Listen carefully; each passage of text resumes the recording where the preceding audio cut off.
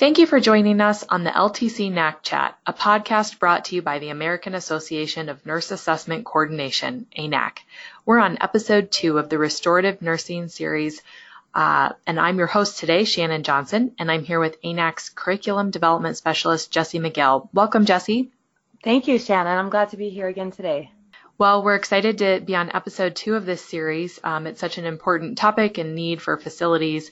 I know last time we talked about how restorative nursing programs are really a win-win for both the facility and the resident. So let's dig in today with what do you think are the biggest barriers to restorative care in nursing facilities? Oh, that's such a great question, Shannon, and one that is not easy to answer. There are so many barriers to not only starting a restorative program, but also keeping it alive. And so I'm gonna start with 2 barriers that I see as my top 2. The first one would be having a system to appropriately select and maintain the appropriate residents for caseload for restorative. And I would say my other top barrier would be the staffing challenge of keeping those programs going. Does it require usually to have additional staff for restorative programs? Now, when we look at restorative caseloads, there's 2 basic staffing models that facilities use. The first staffing model is a dedicated restorative aide that completes 100% of the restorative care. The other main model is we have a restorative program and the nurse assistants on the floor are the ones providing that restorative program. Now, in some facilities, they do have a mix of that program where the restorative aide is doing some programs, but then other programs may be performed by the nurse aides on the floor. Jessie, let me ask you, do the restorative staff have to have a license? They do not. The restorative staff must be trained in the techniques used to promote the independence of the resident, those techniques that are needed to be able to carry out those restorative programs. And oftentimes the nursing staff or the therapy staff can provide this training right within your nursing facility. We just have to have the documentation that training occurred. So Jessie, just to clarify, there are no federal training requirements regarding a nursing license for restorative care, but are there any at the state level? That is a great point, Shannon. And yes, it is so important that you are familiar with your state's requirements. Some states require a certification for the nurse who's going to be overseeing the restorative program. Some states require that the nurse overseeing is an RN. And other states may have specific requirements regarding what the restorative aides can do. So no federal requirements for training or licensure besides the nurse oversight, but reach out to your state REI coordinator if you're not familiar with your state requirements. Well, as we talked about in our last episode, you distinguish between standard nursing care interventions and individualized resident-specific programs. What is key to determining whether or not restorative is needed? Oh, that's a great topic, and that goes right with that first barrier of how do we determine what residents should be on restorative. And actually, we just released a tool with ANAC last month that is a tool to identify appropriate candidates for restorative nursing, and that's available on our tool tab on our ANAC website as a free member benefit. But that tool really helps you to walk through how we start by identifying a resident that has a problem. And we might do that based on, like we talked about on our last webcast, we might do that time of admission. We might do that when they're coming off of therapy services, or it might have been something that triggered a review during their stay. They had a fall or a choking episode, or we noticed they triggered on a quality measure. So when we look at a resident that we say, hey, they've had a change, we've noticed that they might have a activity that we can improve on with restorative, then we have to complete an assessment. One of the criteria for restorative is it must be based on assessment of the resident's needs. So once we identify that based on that resident's needs that a program may be appropriate, we have to determine, can it be met through standard nursing care? Do we just need to help the resident eat the food with a limited assist of one? Or is a restorative program appropriate, which means it is specific to that resident, again, based on their needs and above and beyond that standard care? Right. Do you have any examples you could share? Yeah, so let's first look at a resident that we noticed had a need, and then we determined restorative was not appropriate. So if we say Mr. Smith, and he has a history of a CVA with left-sided hemiparesis, and we've identified that he needs help getting out of bed. So we complete an assessment, and we identify that he's able to grasp the transfer bar independently and staff assist with the left side to position on the side of bed. Then he requires extensive assist of one to pivot, transfer to the wheelchair. And we identify that Mr. Smith is right now participating at his highest level function. He requires no additional task segmentation, no special cues. He knows what to do with the staff assisting him. That's standard care. We're helping Mr. Smith out of bed, and the restorative program would not be indicated. Now let's look at another resident, Mr. Jones, who also needs help getting out of bed. And Mr. Jones, when we complete this assessment, we identify that he requires verbal cues to grasp the trapeze bar and lift his upper body from the bed. Staff then have to adjust his legs to the edge of the bed, and we have to cue Mr. Jones to move each leg out of the bed.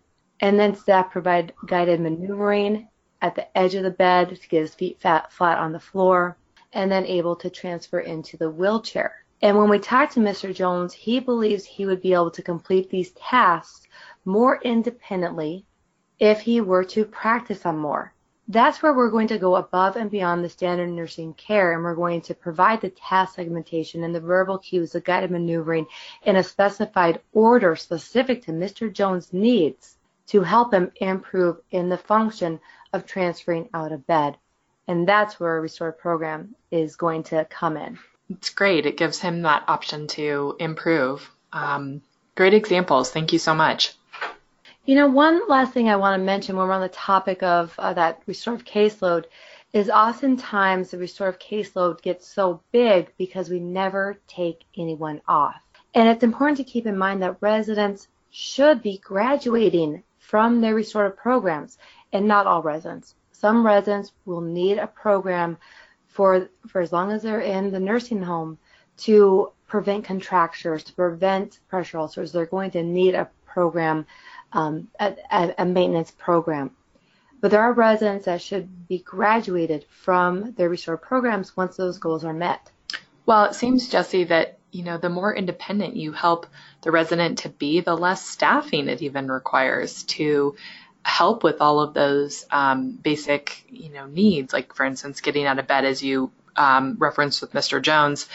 The more independent they can be, is that true that it correlates to possibly having less staffing maybe not less staffing, but not as high need residents? That's a tough one, Shannon, with all the staffing challenges that we have, but it definitely can make the nurse aide's job easier in the long run when we have residents that are have goals of staying as independent as possible. And not only that, we are working to keep them independent and safe. Right. So that translates to fewer falls, fewer pressure ulcers, and having those residents where they know what to expect, and the staff know what to expect for each resident for those cares. That makes sense. How do you develop restorative groups to overcome the restorative aid staffing barrier? That's just perfect, because I'm a huge supporter of group programs and restorative care. And when we have a staffing challenge, and I'm going to back up just a little bit, because a lot of times what we have is a restorative program that whichever staffing model you're working on, if you have a CNA that calls in Oftentimes, it's either the dedicated restorative aid that gets pulled to the floor, or if the CNAs are completing the restorative program, oftentimes it's that restorative program that gets put on hold so they can make sure they get the basic patient to resident care completed. And restorative groups is a great way to overcome that barrier so that we have more residents involved in restorative that are working together. And just like having a workout buddy that keeps you accountable to go to the gym, the restorative programs can work in very much the same way, where the residents start counting on each other to show up for the group and complete that restorative exercise that's completed as a group together to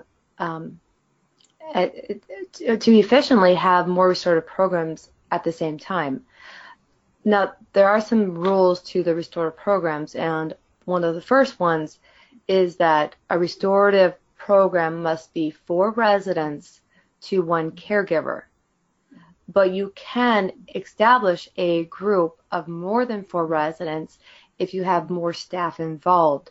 And this is where you could include activities with your restorative, and all you have to do is train your activity staff in those methods that are used to promote the resident's independence, or the methods that are used for that restorative program.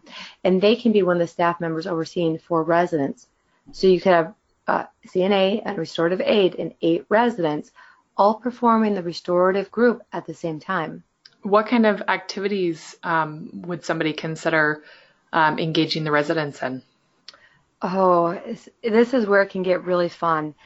When you look at your group programs, you need to be completing the same task. So you need to identify what residents need the same type of help. So if you have residents that are functioning on upper extremity range of motion, upper extremity strengthening, you can group those residents together, and you can have a group that focuses on the upper extremity range of motion. So you could do parachute, balloon badminton, you can do ball toss, you can do a group-led active range of motion to high beat music. You can do the music, the shakers. You can really make it fun for the residents in that group to go through those active range of motion tasks and engage with some other activities, even using like the Nintendo Wii system for the bowling and some of the other skills that can be incorporated into those groups. Such a fun way to improve. It sounds like a blast. It doesn't stop there. When you talk about a lower extremity range of motion, this is where you could do seated exercises in a group, the kickball and the seated marching. Whenever you get those residents together, I've witnessed those strong restorative groups where you have residents that aren't in the program, but they like to come out and watch the restorative program because it is entertaining to watch the residents hitting the ball to each other, and that upbeat music, and just the fun of it, like you said. Sure. So what's the timing of these programs? When will it benefit residents and facilities the most? Oh, you could really work with these programs. Now, what I found worked really good in one of the facilities that I worked in years ago was a active group right before the noon meal. And what I found with this group is these were residents who were usually starting to get restless before lunch. They might have been trying to get out of their wheelchairs or on the call light. So we set up the program with these residents that were very appropriate for restorative, and had them out into the activity room about 30 minutes before the noon meal to complete this high music, high upbeat restorative program for active range of motion. This not only benefited the residents in the program, stimulate their appetite to get them ready and awake so that they have a better meal experience, but it also had the residents out of the room. They weren't going to fall. They weren't on the call light. The other nurse assistants could be out assisting the other residents. Well, these residents were safe and working on their independence. After meals is another great time. It helps slow that flow of residents back to the rooms and helps with, again, the digestion of the food and the mood and the atmosphere of that mealtime. But don't forget that you can also do groups during meals. If you have residents on eating programs, you can seat those residents close together so that one helper can be assisting more than one resident with an eating program. Now, I do want to mention one more that I really like, and this is an activity, active range of motion, a group restore program that can be very beneficial right before bed. So you have that evening time when you have some residents that might be put into bed a little too early, and then they're restless and they're going to try to get out of bed, and we have those falls in the evening. I like to recommend the Tai Chi groups, where you can have residents sit together, and again, it has to be that 1-to-4 ratio, and do the really slow range of motion, relaxing Tai Chi movements, which helps with all sorts of mobility, as well as can help the residents relax and help them sleep better through the night. So a lot of options when you talk about group programs that I love, and I know there's even more that folks are out there doing that are having great success with. Well, it sounds like a must-have for any facility implementing this, and it makes perfect sense. All of the different timing you just went over. We eat better, we sleep better, we have better blood flow, just even by the movement and engagement, either before or after. That all makes perfect sense to me. So great information, Jessie. Thank you so much for sharing more. And we have our episode 3 coming up that I know you have even more great information for our listeners. So thank you for joining us today. We really appreciate it. And if you would like any more information on restorative nursing care for our listeners, you can visit anac.org.